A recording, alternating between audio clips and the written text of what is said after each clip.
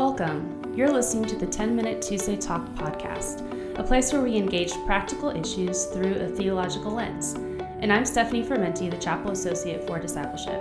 And I'm Hannah Blomquist, the Resident Director of Andreas in the Student Apartments. And we hope that these conversations will lead us to wisdom and truth. Thanks for joining us. Hello there. Glad that you are tuning in for episode 5 of 10-Minute Tuesday Talks. And today, Hannah and I are going to talk about bodies, which might seem like a funny topic in some ways, but there are so many voices around us that actually talk a lot about our bodies if we think about it. They talk about how we should look and what we should wear and what we should do with our bodies. Yet maybe we don't actually stop to think about our bodies or even sense a need for a solid theological understanding of them. But what we believe about our bodies informs what we do with our bodies, whether that's a subconscious decision or a subconscious decision.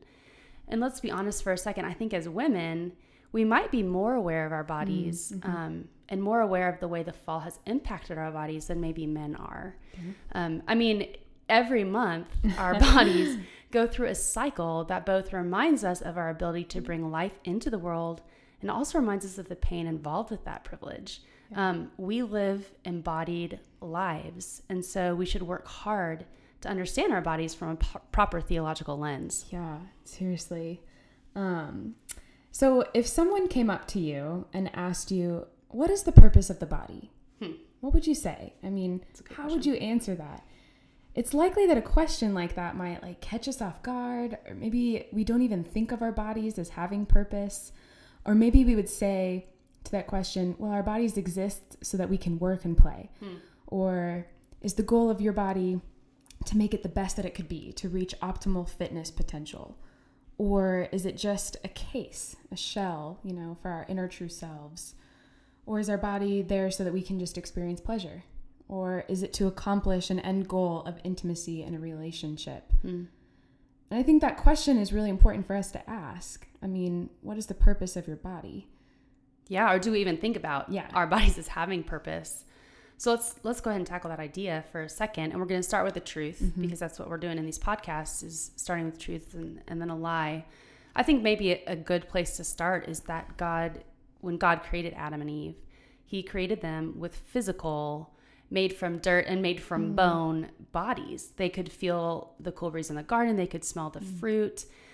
They walked with legs. They could run and they could sing and they could chew. Their experience with God pre-fall was an embodied experience. The body was originally part of God's good creation. Mankind was created to relate to God and to one another with a body. Yeah. And the reality is sin has definitely impacted our bodies. We die, we get sick, we feel pain, we objectify the bodies of others. We are objectified at times. We feel shame about our own bodies. But just because sin has infiltrated every single aspect of our being, the rest of the biblical narrative continues to uphold our bodies as a good and integral part of who we are. And we know this because Jesus came down. He was born with a human body. He died with a human body. He was raised with a human body, albeit a glorified human body, and then ascended and still sits at God's right hand with a body. We know that from 1 Corinthians 15, that we will follow Jesus' lead in this. We too will be raised on the last day with a body. We will enter into eternity with God as embodied beings. We will not just be floating bubbles or brains on sticks. There is this embodied piece to all of this. Yeah, which is amazing. But often we forget this, I think. And we sort of adopt actually a dualistic view of the body. Yeah. And what I mean is that sometimes we think of the body, of the mind and the soul and the intellect and the emotions and stuff as having the first seat, and our physical bodies is sort of having the second. Or we elevate the soul and we diminish the body. We separate the two. And when we do that, and we do this often without realizing it, honestly. And when we do that, a couple of things happen. Either we view the body as something bad to be ignored or hidden, or we believe that the body has no impact on the soul, so we can do with it whatever we want, and there's no real lasting or eternal impact. In either case, we are wrongly separating the body and the soul. Scripture paints a very different picture. Humans are both. Scripture treats body and soul as two sides of the same coin. The inner life of the soul is expressed through the outer life of the body. Nancy Pearcey wrote a book called Love Thy Body, and in it she says that a biblical ethic is incarnational. We are made in God's image to reflect God's character, both in our minds and in our bodily actions. There is no division, no alienation. We are embodied beings. Yeah. And we see this all over Scripture. I mean, 1 Corinthians 6:19 puts it this way: or do you not know that your body is a temple of the Holy Spirit within you, whom you have from God? You are not your own, for you were bought with a price. Therefore, glorify God in your body.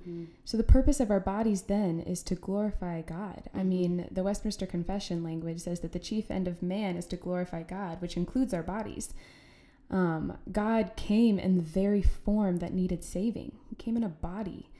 And so in his death and resurrection, redemption happens to the body also. It leads us to being called to glorify God with our whole person, which includes the body. Yeah.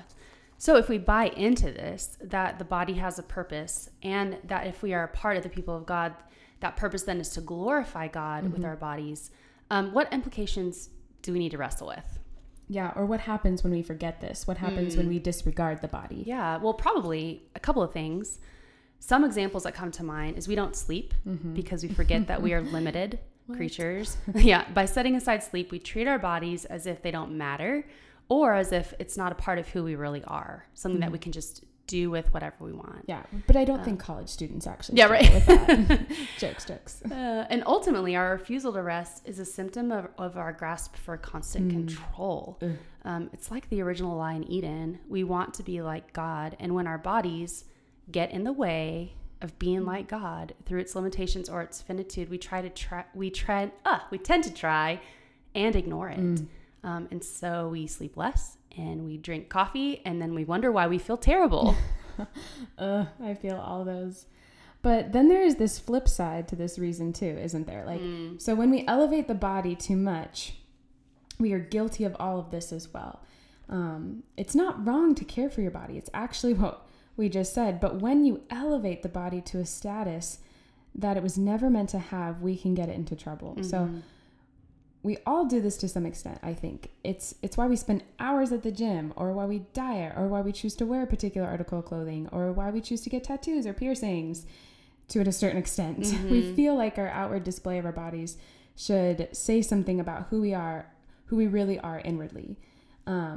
And that our body should reflect our personality. And again, not all like going to the gym and eating healthy food and wearing, fun, nice clothing or getting a tattoo. Those are not bad things. Right. But if all of our attention is poured out into all of our outward appearance, we also lose sight of God's intention. I mean, all of those things aren't necessarily misguided. Yeah. I think what you're saying is that when we start to think that our bodies define who we are, we start tiptoeing dangerously close to idolatry. Yeah. So this body that is a very good thing can actually quickly become an idol if we're not careful, because our bodies are impacted by the fall too. So eventually they are going to stop working smoothly. If we haven't already, we will run into our body's brokenness and limitations. And if our identity is wrapped up in what our bodies can or can't do, or what our bodies do or do not look like, we will be sorely disappointed. Yeah. And so if we bring this down to some application in our last few minutes together, I want to ask, what should we walk away from this conversation? So if our body is not our own, but belongs to God, and if our bodies are an inseparable part of who we are as followers of Jesus, then that should impact the way that we view our body and the bodies of others. And it should impact the way that we treat our body, as well as the way that we treat the bodies of others. Yeah, and this is so hard because application there's not a black and white list of things to do to honor your body properly, right? So maybe it would be helpful just to walk away with a couple of questions for us to reflect on and to ponder. Questions like, how am I treating my body? Just take a quick moment to step back and evaluate. Yeah. How am I treating? Are you getting sleep? Are you caring for it? Are you eating well? How do I view my body? Who am I trying to please with my body? What do I want to communicate with my body? What is the end goal of my body, and how is that informing my daily decisions? And do I feel permission to protect my body? Yeah. Or just given to what others think you should do with your body. Because even though your bodies are the Lord's, they also don't belong to some of our friends or some of the people around us. And that's really important to remember. And as we reflect on these questions for ourselves, it actually informs the way that we view and treat others and their bodies. And it helps us to dignify and honor them. So when we reflect on those things, it not only changes a little bit of our own perspective, but it also can help us speak truth into other people's lives and remind them of God's good intent and purpose for their body. Yeah.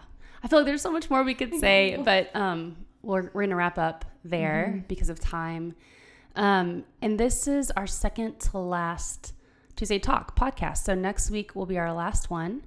And we're going to make it really practical in nature. Just talk about sort of where we are finishing the semester well, and then even thinking ahead and planning ahead a little bit about how to use your break, because it's a long one. Yeah. So hope you tune in next week. Until then.